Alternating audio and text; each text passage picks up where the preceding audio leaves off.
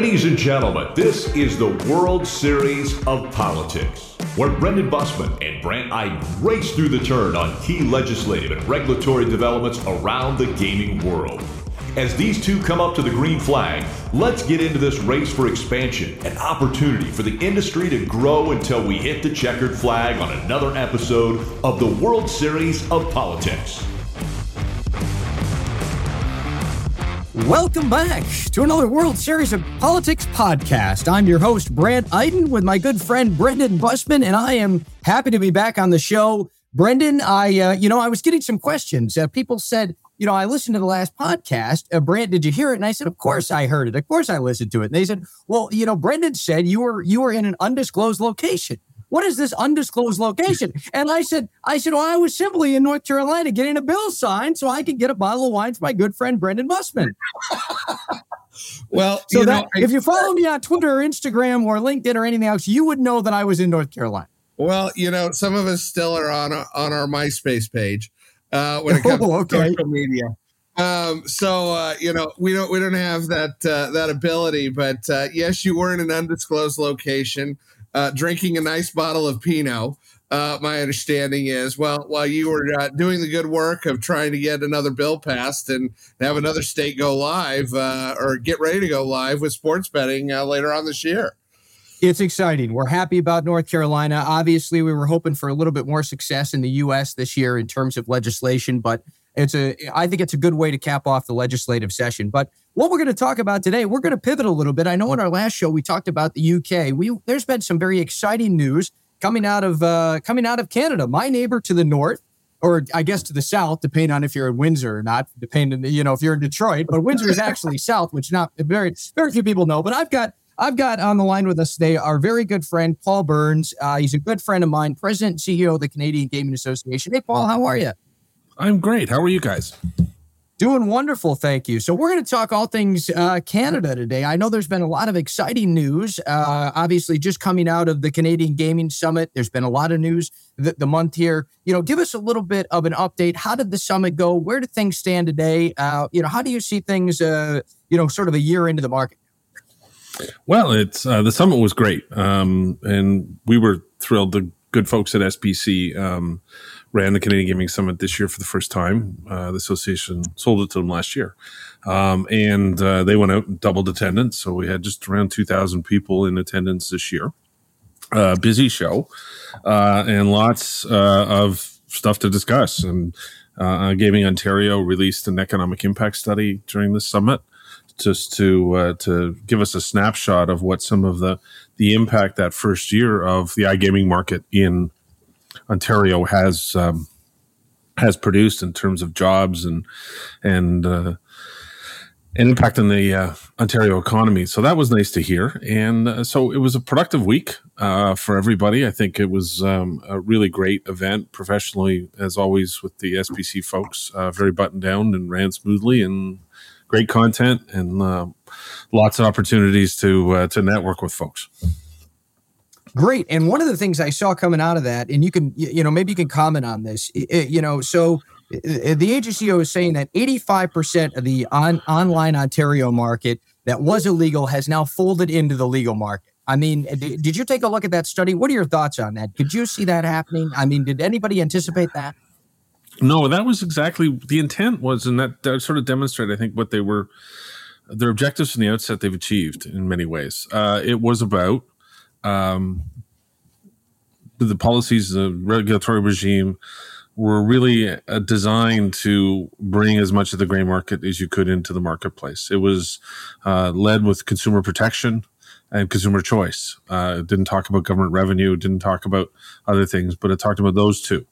And with the idea that creating a regulatory regime that was based on some best practices from around the world. There was a lot of consultation that happened from the AGCO and iGaming Ontario to make sure that they understood what the industry was dealing with, where the best practices could be found, and applied them.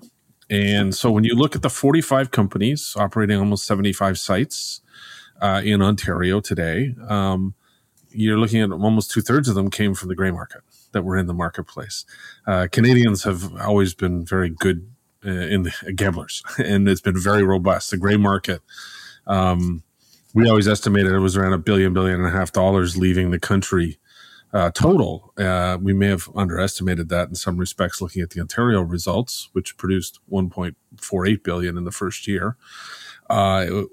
That didn't include Ontario Lottery and Gaming, which estimates another $250 million in GGR that they produced.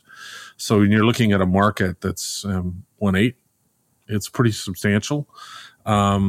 It's still got room for growth. There's still new market entrants in the queue to come through, and I think that the regulatory regime has created a more of a level playing field for marketing, because obviously the biggest thing was bonusing and incentives are not permitted in mass market advertising, and that really was probably the leveler in many ways to force companies to advertise on product and service and brand. And so that's what we've seen, and it's been great so far. And I think with the high level of channelization is really a result of the efforts that the AGCO made to ensure and making it very easy for people to move from the gray. There was no bad actor clauses. You could transition over time. They did everything they could, and the industry responded by signing up. I think you hit on one point there that I really want to go back to, and that's, the evolving space as it relates to this on advertising. And obviously, Ontario's taken its approach.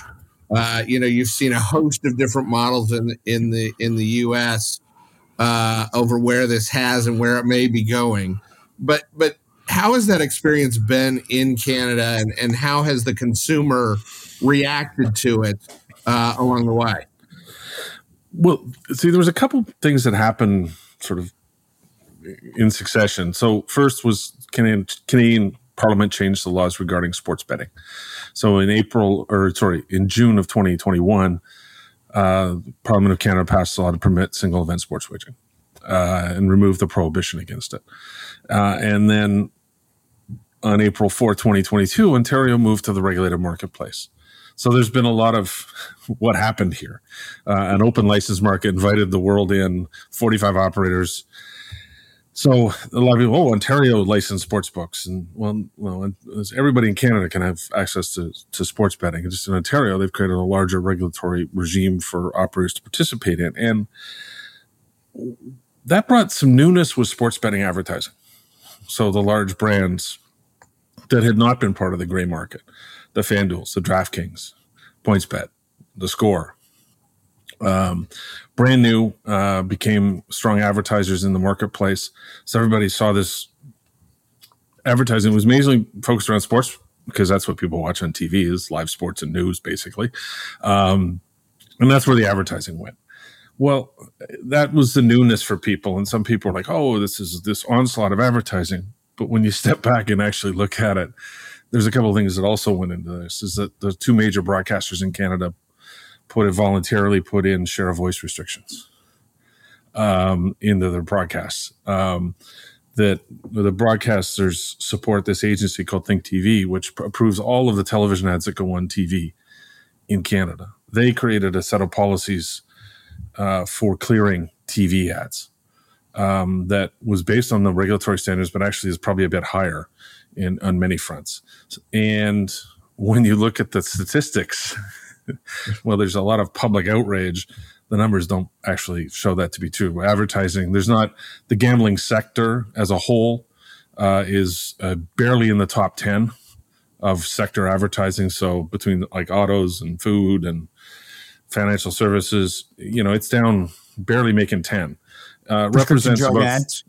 Yeah, below actually drug ads. Right. And 3%, basically 3% of the total advertising from what the numbers I've seen of ads on television are from betting and gaming. So that was some newness, and and that spawned some really interesting things. There's actually a couple bills that have landed in legislation in the Canadian Parliament last week, wanting a national framework for sports betting advertising.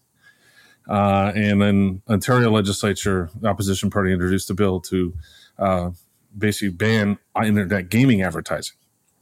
And it's nice, but everybody just step back and take a look what's going on and what the rules have been put in place. The broadcasters have come to the table. The professional sports leagues are coming to the table. The NHL is now willing to, work with the industry in Canada because their league's a bit different up here. It is the league. It's the holy grail. Hockey's on TV.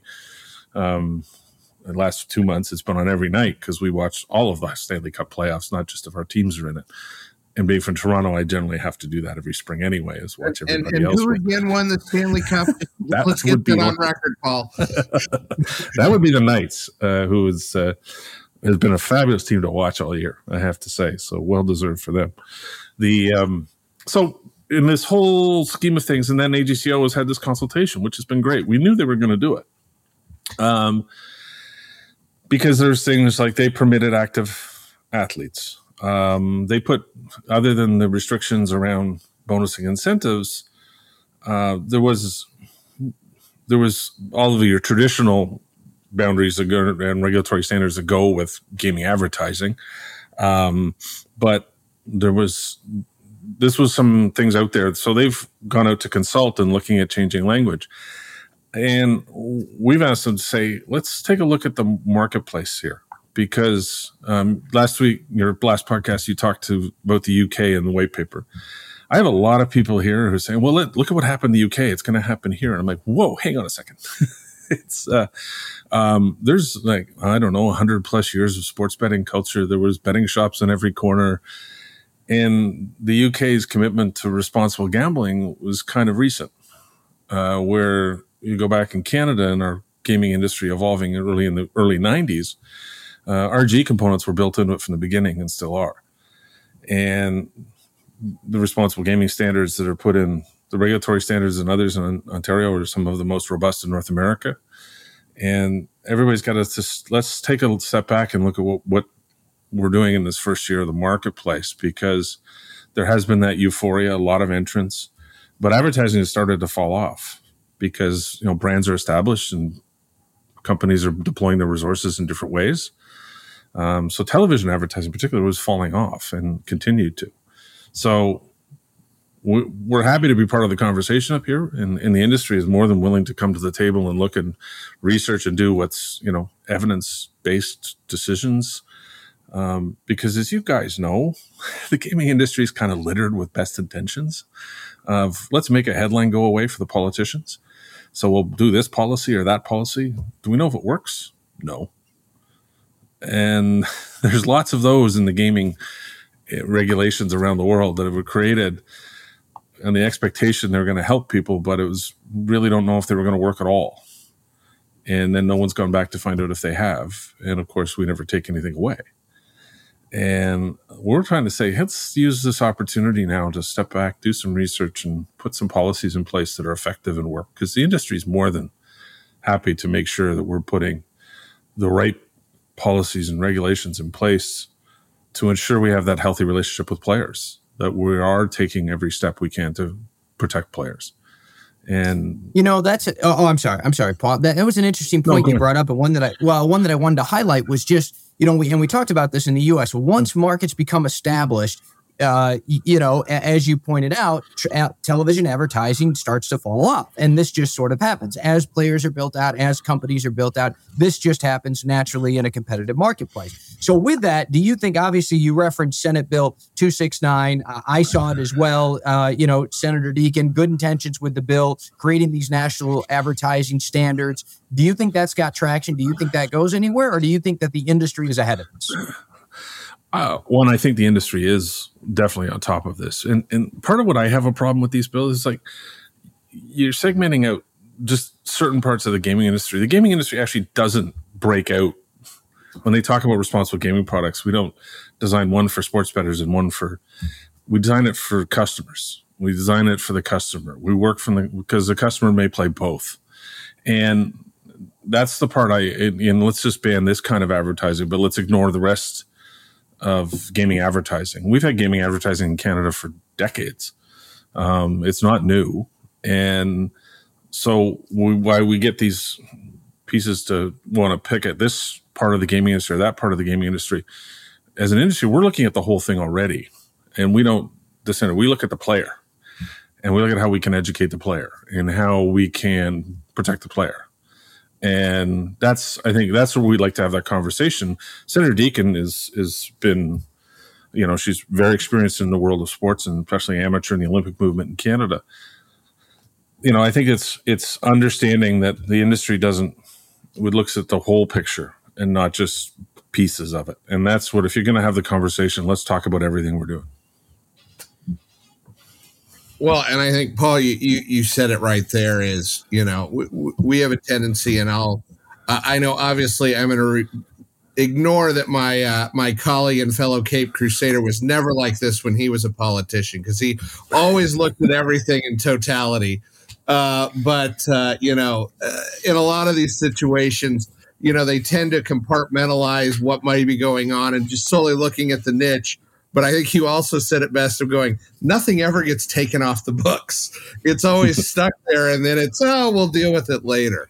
One thing I think that I wanted to highlight off of this, and this has been a fascinating conversation, is where does Canada go from here? What's the next market that's going to open up, and where do we see sports and iGaming going next within the country? Well, that's a great question, and everybody's speculating. It's there's been a lot of examination of the Ontario marketplace, and now, obviously, the economic impact study that IGO produced also can give provinces another picture of, we've got an industry here we've created. Let's be honest. I mean, there's almost $1 billion in wages have been paid in Ontario in the last 12 months. There's well over 1,000 jobs, direct jobs, but supporting about 12,000 jobs in the province. We looked to the provinces. We've asked them to look at it the same way Ontario did. Look at it from a consumer protection point of view. Look at it from creating an entire regulated marketplace in its totality. You can't. Ontario, the Canadian government is just right now done their first pieces of legislation around trying to bring some sort of regulation to the internet. They haven't wanted to regulate the internet at all, and now it's mostly around news content. But the whole question is that there's only one way to solve the gray market in the rest of Canada, and that's to create a regulatory regime. And we've extended offers to say, let's do the consultations, have the discussion with industry, and learn what's best for your marketplace. Because there's lots of, the land-based gaming market is very different in Alberta and British Columbia than it is in Manitoba or Quebec. And so there's other stakeholders that need to be consulted. And let's take the time and let's do that. Alberta has, with the government being recently reelected, has had some indication that they want to get a conversation going. We're hoping that British Columbia does the same. They've actually taken some steps in the last year to actually improve the powers of their regulator, which is another piece that they didn't have the tools or the resources. Now they have the tools, they still don't have the resources. But in other markets like Quebec, there still needs to be the address of resourcing the regulator properly and giving them the proper powers before they were able to do anything. So so the Western provinces look more likely to be sooner rather than later, but that's pure speculation. And the governments are just starting they've been doing their evaluation. They've spoken to the AGCO and iGaming Ontario, and they're trying to learn. Well, exciting times, no doubt. And just like that, we have reached the end of the show. Again, Paul Burns, CEO, President, Canadian Gaming Association, but more importantly, my friend, thank you very much for joining us. And I will tell you this, Canada always holds a special place in my heart because I grew up gambling there. Everybody knows I'm a gambler. Casino Windsor was my spot. South Detroit, if you want to call it that. That's where I grew up. That's where I learned how to play craps. And so for me, Paul, it's always great to talk Canada with you. Again, thanks for joining us. This has been another production of IGB production of World Series of Politics. And I'm Brandt Iden along with Brendan Bussmann. Thanks for joining us. You've been listening to the World Series of Politics podcast with Brendan Bussmann and Brandt Iden. We'll be back at the starting line very soon. This has been an IGB production. For the latest news, views, analysis, and data on the global gaming industry, head to igamingbusiness.com.